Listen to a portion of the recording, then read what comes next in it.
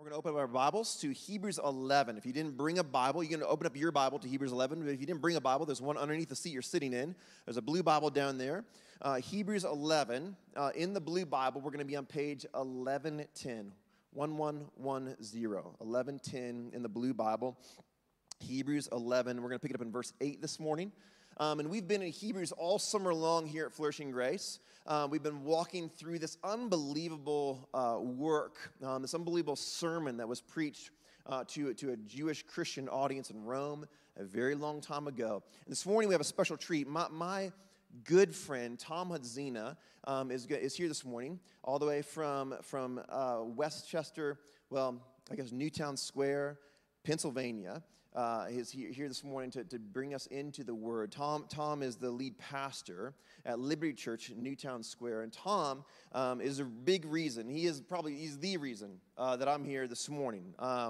Between my junior and senior year of college, I was not walking with Jesus. I did not have a relationship with Jesus. I did not want to be in ministry. I was never going to be a pastor. That was not even on the radar for my life, and some friends of mine suckered me to going on a summer-long missions trip. And long story short, I ended up going to North Africa, and there was with all these kids from Penn State. I didn't go to Penn State, wasn't a part of Penn State, didn't know anybody from Penn State, and I went with all these kids from Penn State. And there was a husband and wife who led this trip.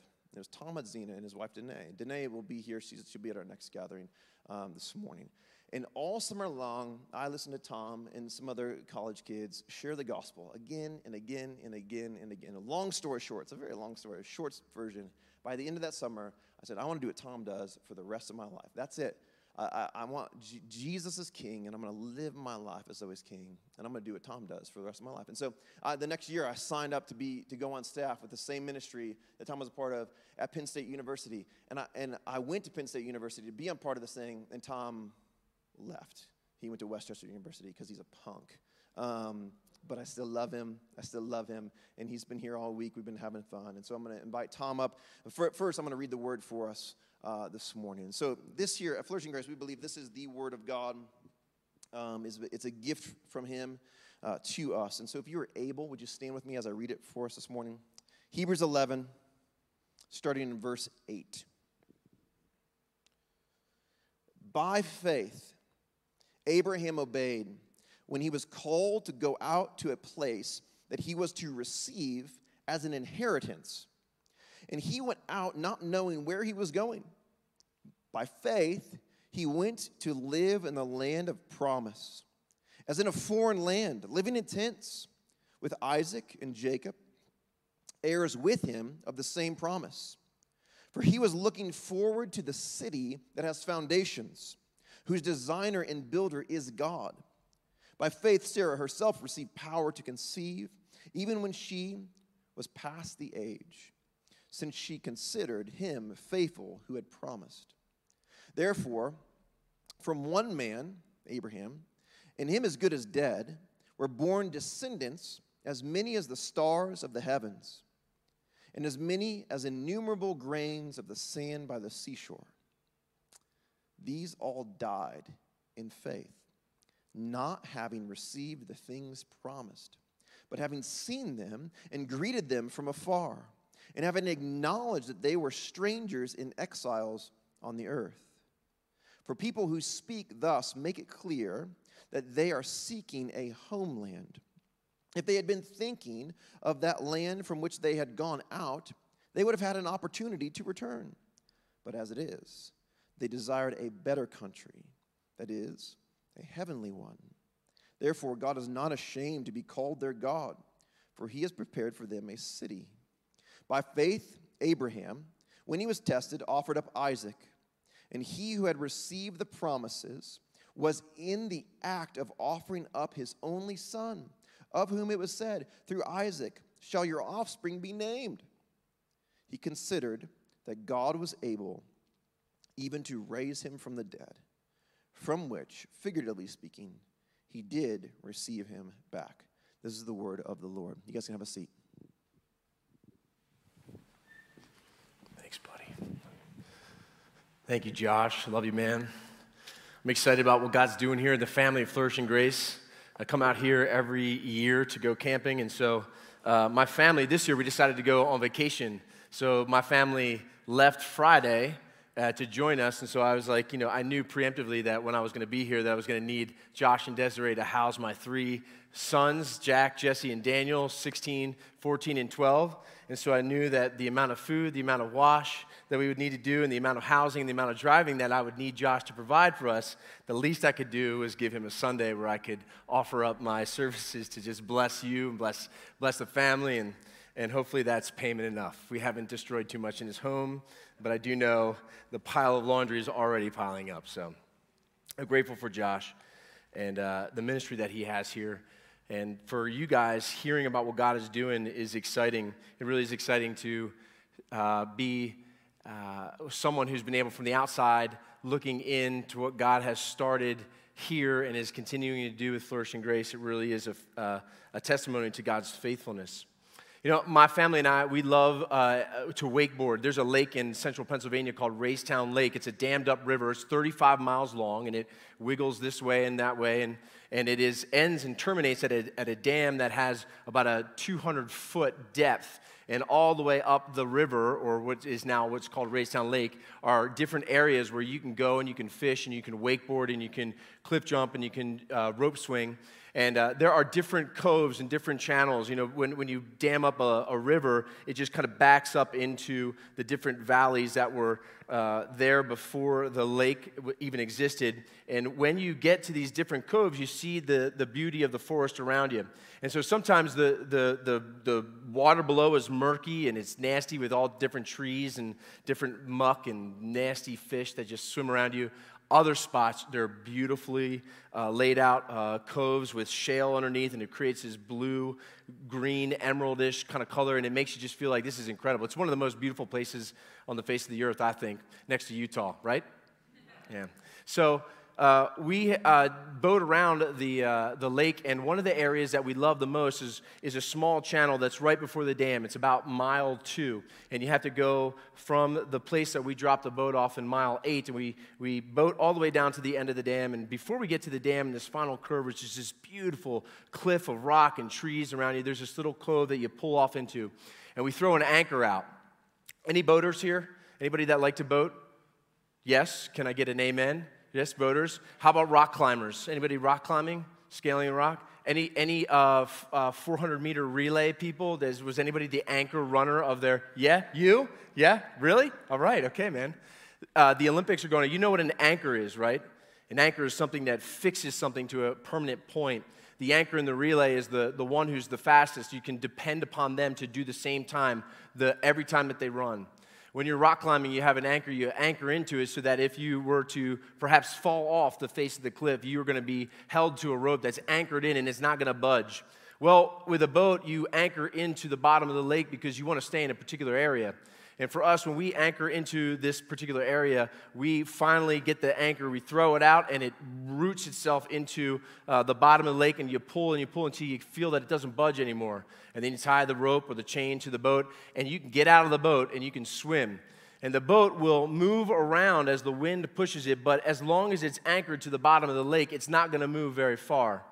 And so when we're talking about being people of faith, when you're thinking about what it is that this sermon, the pastor, the preacher of Hebrews, the book of Hebrews, preaching to a people who are anchored into Christ. They've decided to leave the ways of the Moses sacrificial process, the tradition, the temple, the priests, the having to slaughter an animal over and over and over again for the forgiveness of sins, for the atonement of sins. They've decided that they've anchored themselves into Christ. And now what is going on is they're nervous that they have anchored into the wrong thing. As persecution comes, as suffering comes, they're wondering whether or not it's worth it or whether or not they've made the right decision. Have you ever been there where you've anchored yourself into a mortgage, or you've anchored yourself into a job, or you've committed yourself to something, trusting that there's going to be a positive outcome, and you have a moment of, uh-oh, right? Oh, no. Hopefully none of you are in a relationship right now where you're like, yeah, that's uh-oh, that's a bad sign. You've anchored yourself to someone. You've anchored yourself to something.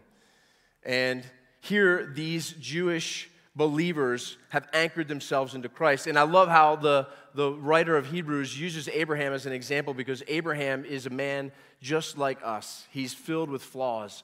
And if you know the story of Abraham, what the Jewish listeners here would have known, that Abraham was a man that did not live a life full of perfection.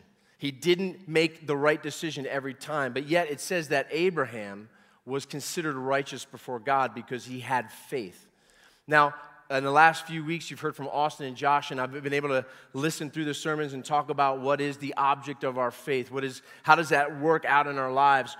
How do you know that you're living a life of faith? What is faith? Faith in the beginning, in chapter 11, if you look real again, now faith is the reality of what? It is the assurance, the reality of what is hoped for. Hope is something that we look forward. We're hoping that something will be given to us.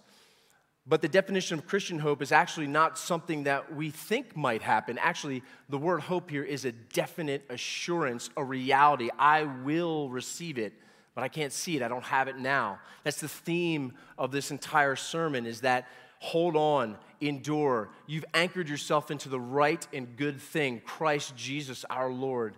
If you look at the previous chapters, which in fact, when you read the whole book, you get more of a context. It's meant to be an understanding, a logical understanding of Jesus is the better sacrifice. Jesus' blood covers us all. And that's why when he gets to this portion, he gives an example of all of the lives of the men and women who have decided that when they've anchored themselves into Christ, that they've anchored themselves into something that is sure.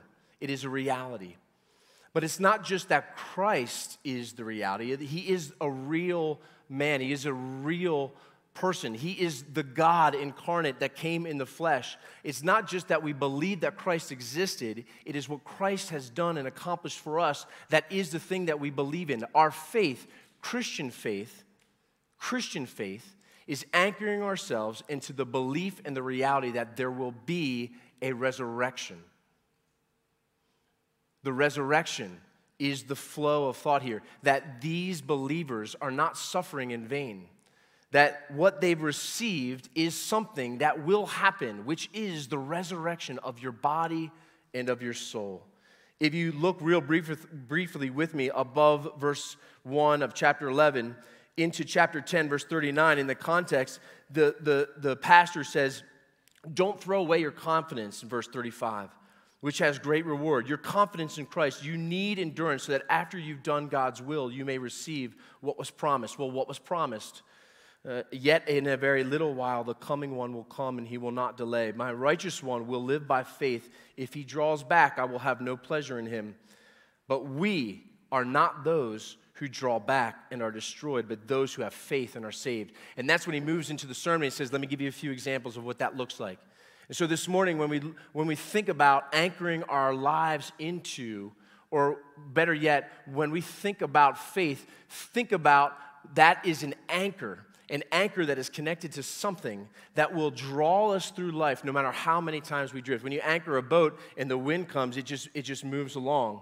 It just moves and it kind of blows, and you can find your way back to the boat easily if you understand that it's not going to blow like half a mile down. When we don't anchor our boat at Racetown, there's a wind that comes. The boat just keeps drifting, and we realize when we look around, we are further away from where we wanted to be. In the same way, if we don't anchor ourselves in the work of Christ and in Christ alone, if we don't anchor ourselves in this life, in something that will happen in the future, we are in danger of drifting. And what does that look like? Well, in verse 8, he begins to go through the story of Abraham. By faith, Abraham, when he was called, he obeyed. What was the calling? He says, go up, Abraham, in chapter 12 of Genesis. We won't turn there, but the story of Abraham is go from the land that you are living in, the one that you're used to, where all your family's at. I want you to go to a land that I'm going to promise I'm going to give it to you and your family, and then I'm also going to give you a son. And the importance of having a son was rooted to the inheritance that you would give, because if you don't have a firstborn son, if you don't have someone to give all of your earnings to, if you've worked all of your life and you've amassed wealth and you have no one to give it to, guess who it goes to? It goes to the next of kin, or it goes to the ones around who just divide up your wealth and give it out. But if you can keep it in your family, if you can give that blessing over and over and over again to the family, the inheritance was rooted in and anchored to the firstborn son. And so God says, Abram, I'm going to make you someone who is going to not only pass an inheritance on to the firstborn of your seed, I'm going to give an inheritance to innumerable amounts of people that you can't count. That is going to be a blessing. And so Abraham, he responds to that call and he obeys. And so the writer of Hebrews says, by faith Abraham, when he was called, when he was given this, he obeyed and he set out for a place. That's what faith does. Faith begins you on a journey. It moves you. Abraham's faith said, I trust God at his word, and so I'm going to move. And so sometimes faith causes us to go. Sometimes because we've rooted ourselves in believing God's word, that God has said to us, trust my son, Jesus. Trust the work of Jesus. Trust the words that Jesus has taught us. The reason we preach the scriptures, the reason we use this as our authority is because we want to hear what Jesus has said. Because Abraham is not thinking about Jesus when he hears the call. You realize that, right? This list of men and women, none of them were thinking about Jesus. They weren't thinking about the work that Jesus would do. The reason we are able to look at these men and women is because we look back through the cross. We look back and we say, oh yeah, Abraham, this preacher is saying, yeah, Abraham did this because we know what Christ has taught us. And Jesus said, all of the scriptures, beginning with Moses. Do you remember his walk with the disciples on the Emmaus Road? After he had resurrected from the dead, the disciples were walking and they were sad-faced and they're like, we thought this guy was going to be the Messiah, the Savior of Israel. And he said, oh, you of little what? Faith. You've not anchored yourself in the words in which I said to you that I am the resurrection and the life. I am the way, the truth, and the life. And I told you that I must suffer. And so beginning with Moses and going all the way through the prophets, he says, see this was about me, this was about me. Enoch, about me. Abel, about me. Abraham, about me. Sarah, about me. David, about me. Every prophet that suffered, about me. Me. The only person in the world that is able to say it's all about me is Jesus. Because it's not about us. That's what we think. We think it's just about me and what God should do for me. And if I have enough faith, which is the wrong way to think. If I have enough faith, I can conjure up these things that are going to be beneficial to me. That's not the biblical faith. That's not Christian faith. That's not Christ-centered faith. The faith that we're talking about here is what is it that we believe about Christ and about the blood shed by Christ and about the work that is accomplished for us for our future, the resurrection.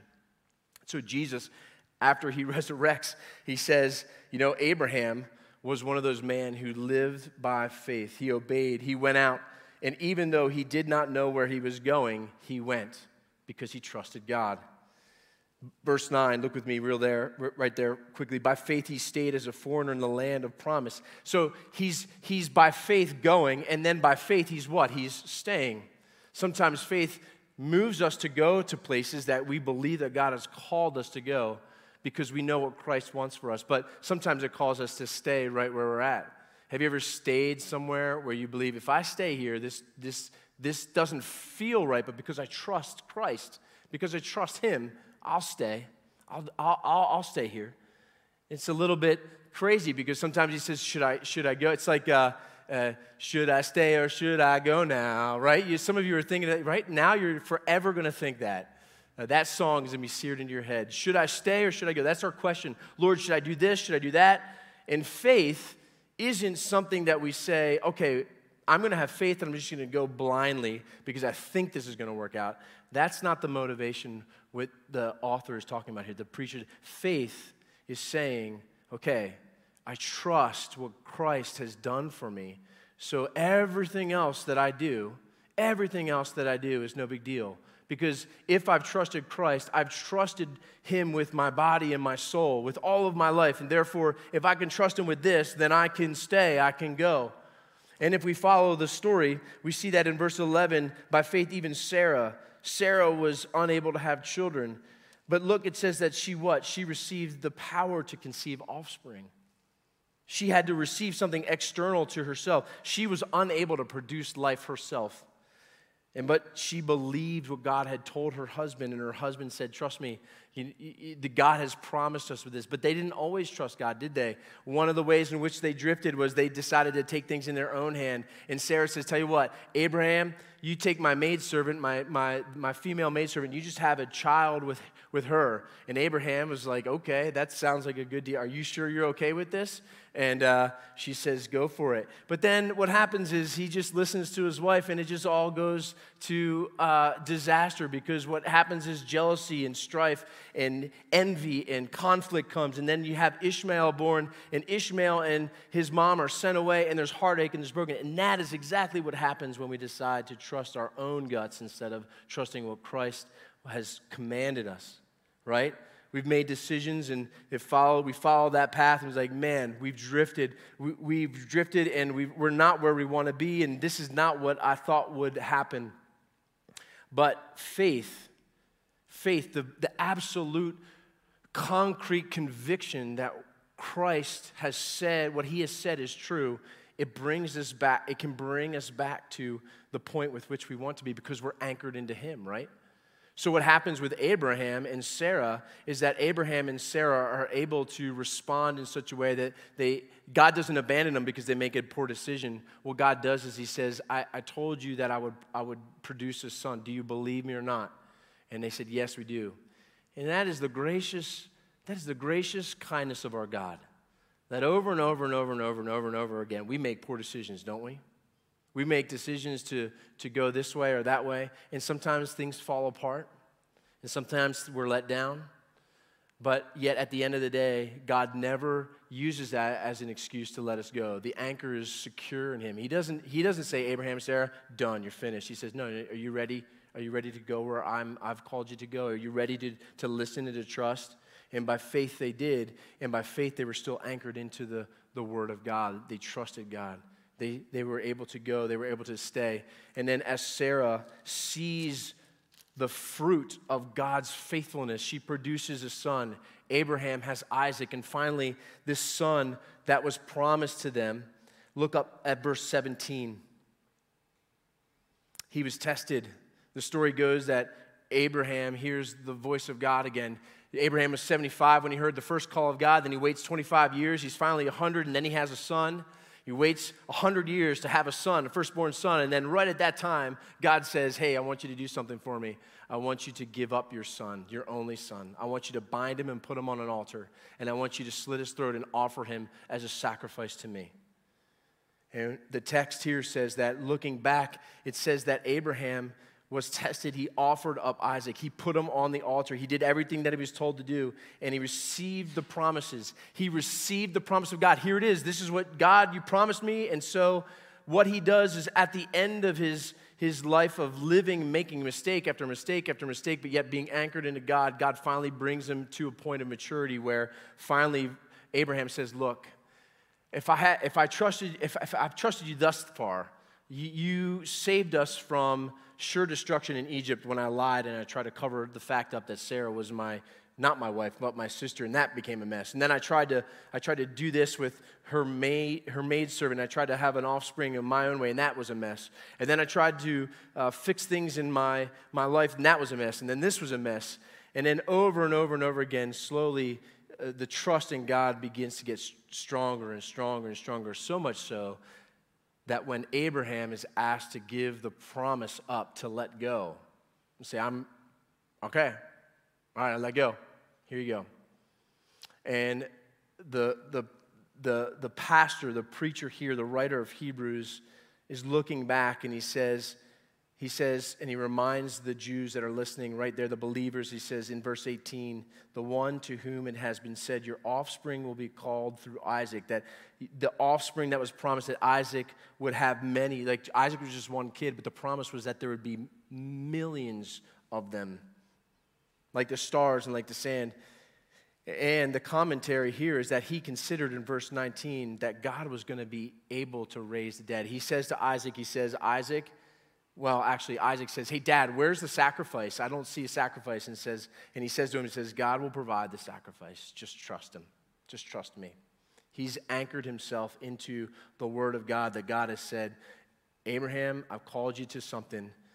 And it is going to happen. And now he's received that promise, and now he's got to let go. So faith sometimes causes us, if we're anchored in God, will ask us to trust him, that will cause us to stay. He will ask us to trust him, that will cause us to go. He will cause us to trust him, to let go of things that we thought we needed to hold on to.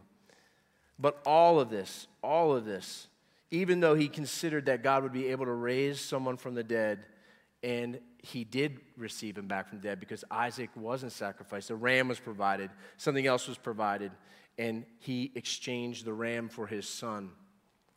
And this is where we have to understand in the context that when the writers of the scripture are writing, they're writing for a purpose. They want you to understand something. So the flow of this chapter is this person and this person. Abel offered up a sacrifice to God, and it was received to him, and it was counted as righteous. But Cain, his was rejected. And then we see Enoch. Enoch walked with God, and he was no more, and he was with God. And Abraham and Sarah walked by faith. And all of these people did things that were layers of Jesus Christ. We look back and we say, all of these people are meant for you to see the images of Jesus over and over again. Not in its fullness, but these different pictures, these illustrations is Jesus, it's Jesus, it's Jesus. Jesus is the one who's received. He offers up himself as a sacrifice, and it's received by God. He walked with God perfectly, and he ascended to God. He's the one who laid himself down on the altar, and that's the one that he's the sacrifice that was provided for. And most importantly, church, that Christ was risen from the dead, and he now reigns. Because what we see here is we go all the way down to 39. Look with me at verse 39. You're going to need your Bible for this. In verse 39, it says, all of them were approved. All of them were counted righteous. Because the pastor, and I hope I'm not blowing up somebody's future sermon, but the point of this is central to the fact that you are to remember that Jesus Christ has been a better sacrifice. That's the whole front end of Hebrews. But now all of these people who live by faith that anchored themselves into Christ and his work, look, all of these people were approved. When Josh read verse 13 that these all died in faith, that goes backwards. These are all of the people who died in the assurance that what God had said was reality. And what is the promise of the call of God through Christ?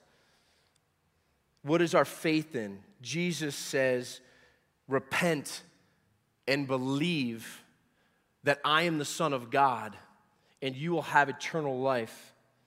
All of these people were approved for their faith, but they did not receive what was promised. What was promised? What is the one thing that is promised? A successful life? Because all of these people had varying degrees of successful life. Abraham had a rich, full life, and he passed on a blessing to Isaac, a fruitful inheritance. But others were sawn in two. That, to me, seems like a precarious situation that I don't want to find myself in. Some were enslaved, some were mocked, some were put in jail. Some had a good life, some had a bad life, but most of them they suffered because they trusted God. But God said, you have a promise that is going to be way better than your life circumstances now. Since God, verse 40, had provided something better for us, he's speaking to the church. He said, God has provided something better for us so that everyone in the back would not be made perfect without us. What is that promise? What is the perfection? What is the one thing that we're to anchor our trust in? It's only one thing. Everything else is easy compared to this. The one thing that we're to anchor our life in is the word of promise that God has said, your body and your soul will not be succumbed to death permanently. You will rise again alive. Now, talk about an impossibility. Is it impossible to get that job that you think you're the last finalist? Is it really that impossible to think that maybe things might line up and you could get that job? I just had enough faith and I got that job. I just had enough faith and I procured this circumstance. I didn't have enough faith for this. That's not what the biblical faith is. The biblical faith is, do you trust your body and your soul to the eternal hands of God? When we go before him in glory, what is it that we're anchored in? Are we anchored in our own works? Are we anchored in our own righteousness? which is to be made right with God. I mean, imagine if you've grown up in a system that said, unless you do these things, you will not please God. That was the Jewish situation. Are you telling me that if I don't go to the temple and I don't have, the high priest doesn't shed the blood once a year, are you telling me that if I don't go there and if that bull isn't shed his blood and it's sprinkled and I'm not atoned for it, you telling me that if I trust Christ and never again have to go to the temple or trust the high priest to atone for my sin, you're telling me that that is going to get me right before God, that I'm going to stand before him and be like, you're perfect, you're righteous. Why am I righteous? I didn't go to temple. I didn't do this. I didn't believe this. I didn't believe that. I only believed that Christ said, I am the way, the truth, and life. That's all that I believed in. His work, his death, his resurrection. You're telling me that I'm righteous because of that? Because I'm sinless, that I'm perfect, that I'm completely spotless before him? Absolutely. That's what you anchor your soul into.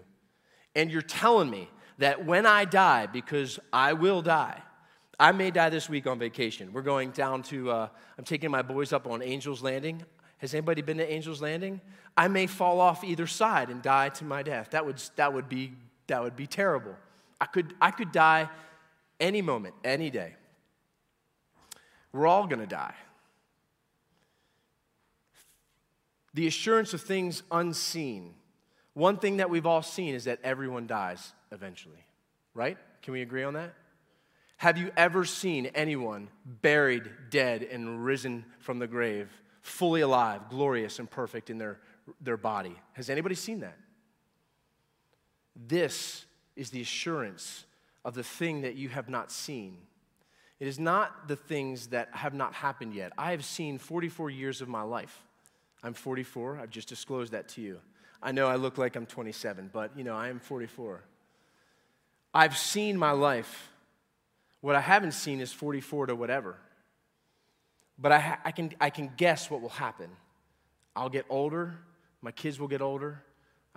With varying degrees of accuracy, I can tell you financially where I may or may not be. I can base my future upon my past, based upon the trajectory. I can kind of guess where I'm going to be. What I can't see is when I'm dead and what happens after that. I can only believe what I've been told. And there are many teachers of religious faith that say, hey, you should believe me for this. This is what I've been told, and this is what will happen. No. This is what's been told. This prophet said this, and you should believe him because this is how you do it. No. I read this book, and this person wrote this, and this is the way to life. No. It's this way. There's not a lack of ways to live life, and there is also not a lack of theories about what will happen after we die. But there is one man, and one man only, who came and said, I am the very Son of God. There's only one man who, when he was baptized by John the Baptist, that a voice came, and so much so that it shook people's, they heard a voice that says, this is my son, my beloved son, listen to him. He's the only man who said, when you see the Father, you see me. I am the way, and the truth, and the life. Repent, turn from your ways, believe in me. I am the resurrection. I am the promise of resurrection and new life. Because my Father, the God, the creator of heaven and earth, he loved the world, and this is how he loved the world. John in his gospel says, for God loved the world this way, that he gave his only Son, that who would ever believe in him would not perish, but have everlasting eternal life. How do we know? If I'm going to throw an anchor, how do I know that my life is going to stick to a promise? How do I know that I'm anchored? I know that I'm anchored into Christ because I have trusted him with my soul and my body. If everything that he has said is true, that I am responsible for every act of rebellion against God, my Creator, and that I will pay for them, that a holy and righteous God has no choice but to be just. If he is good and righteous and holy, then he has no option but to punish sin for what it is, wickedness and unrighteousness, which is found in me. And if I stand before God and I say to him, I have these things that are good and I have these things that are bad, can you just overlook this? And he says, no, I can't overlook this. I can't even overlook this one thing. But what Christ has done is said, tell you what, if you'll trust me, I've paid for all of it. I've paid for all of it. Anchor yourself into me. The faith, the Christian faith that is given to us is the ability to anchor ourselves in something we've not seen. We've not seen the judgment. We've not seen our death. We've not seen what will happen after that. We've just been told that, yes, you can trust Christ and his payment for your sin will consider yourself righteous. And then at the right time, you will be raised to new life. And this body of yours will be given perfection, and you will stand before God, and your soul and your body will be reunited, and will live in eternity in a world that exists full of goodness and flourishing and right and good things that we can enjoy physically, but also there will be an eradication of sin and wickedness and rebellion. That is the anchor of faith. That's it. That is the Christian faith. And so a life of faith is sometimes deciding to stay, sometimes it's deciding to go, sometimes it's saying to let go. But ultimately, living a life of Christian faith is always, it doesn't matter what we do, it is always believing one thing. Believing that the resurrection is true, that Christ has risen from the dead. And if we believe that and we trust him, then we are anchored, that our faith is true. So here, I'm going to give you one question for life. So when you go through life, here's the question I'd ask myself often. Well, if I can trust Christ with my body and soul, that I know that if I die, that I've put all my cards, I've pushed all in, I'm all in. There's nothing else. I'm not believing in this. I'm not trusting this man. I'm not trusting teaching. I'm trusting Christ. And that orients me to everything. If I can trust him with this, then I can trust him with my job. I can trust him with my spouse. And it may not come out the way that I thought, which is the purpose of Hebrews 11. It did not go the way they thought it would go. Church, it's not going the way that you thought it would go in the first century, that Jesus is still not coming back. He's not back yet. But yet we have to endure. And the book will follow and will say, we are people that endure. How do we endure? We endure by trusting that Christ, if Christ can raise me from the dead, then he can provide this job. But even if he doesn't, I've got a better thing. I can trust Christ for this relationship, but even if this relationship doesn't work out the way that I thought, I can trust Christ because I'm going to be raised body and soul. I can trust Christ with my finances, but even if I'm poor and destitute, I have the better thing, that I've been given a promise. And so what I believe faith is, as an image, is the anchor is in Christ, but that chain that roots us to it pulls us through history. And if we anchor, and if we're anchored into Christ, that we are on that chain, he is moving us through history to the very end, and that anchor will never budge. That anchor will never budge. The problem is sometimes we can choose to lift the anchor up and put it in other things. That's the danger. This book is about don't lift the anchor. Keep your anchor in Christ. Don't give up. Endure. Keep going through life. That anchor stays because it will never budge if you don't budge it. If we put our trust in other things, we're in danger of anchoring ourselves to something that is not sure. It's not reality. There's only one reality. Christ is the only true, real God, incarnate, risen from the dead. Witnesses saw him. They proclaim him. We proclaim him this day. And that is the Christian faith. That is the anchor. That is what Abraham trusted. That is what Sarah trusted. That is what everyone else up until now must trust in. So as we just finish up, I want to give you a few things, 4 things that. How do you know if you're living a life of Christian faith? That's, so listening to this, how do you know? How do you self-evaluate and say, here are some things, how do I know that I'm trusted in Christ, that I'm anchored in Christ? Well, first, that you're anchored into Jesus and in him alone. Have you anchored yourself in Jesus? Have you denied the opportunity for others to persuade you that it is another way, not the way that Jesus? That's how you know you've anchored into Jesus. Thanks for the offer, but I'm anchored into Jesus. That's how you know you're living a life of faith, of Christian faith. That every decision, every action, every thought, everything orients to Christ. Second, that your hope, that your treasure, your motivation is driven by the promise of a future, not your present circumstances. You've anchored yourself to Christ and be like, no matter what happens, I'm still looking to the future. I don't care what happens now. I'm grateful for all the good things. I'm sorrowful for all the bad things, but good or bad, I'm still anchored to Christ. That's how you know that you're living a life of Christian faith. The third thing is that death isn't your motivation, the resurrection is. When you think more of the resurrection than you do about motivation for death is like, I want to live my best life now. I want to try to get everything that I can right now. That's before I die. That's not living a life of faith. Living a life of Christian faith is saying, no, I'm going to be resurrected. We're going to be resurrected, and we're going to see Jesus with our own eyes, and that's going to be the thing that we're living for. I'm living for that. I'm not living for now. And finally, we die trusting Jesus. At the end of your days, if everyone around you and yourself can say, you don't know when the end of your days is, but that man, that woman, that child trusted Christ, we know that they did. That on your lips to the very end that you die trusting Jesus. When you get to the end of your days, if he's not returned, that you are still proclaiming your trust in Jesus and in him alone. That is Christian faith.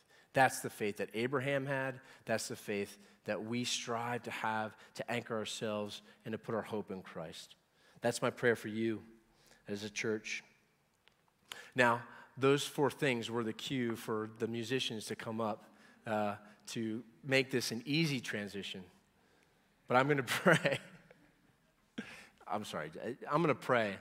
I'm going to pray that you would, as a church, be rooted and anchored in Christ and in Christ alone, and be a light to give the rest of Utah a picture of what it looks like to live a life of Christian faith, of biblical faith that is rooted and anchored in Christ alone, and the benefit of that, the life of confidence, the life of courage that is lived in that, because you are sure that it is a true reality, and you're not giving up on that. Let me pray.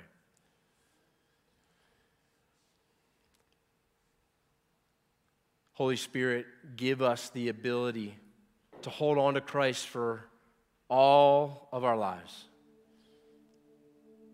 that we might be anchored in Christ and in Christ alone. Jesus, thank you that you are the anchor for our souls, that you are the assurance that we have, the reality that we have. We are so convinced that we are not going to let go of that anchor that ties us to you. And we are so grateful that, Jesus, you promised to never leave us nor forsake us. When we believe and we trust in you, that your hand with the grip of steel holds on to us and holds us fast, brings us to the very end. God, help us to be a church in this world that is filled with faith in Christ and in the resurrection and in the promises of the future. For his sake and for his glory, we pray this. Amen.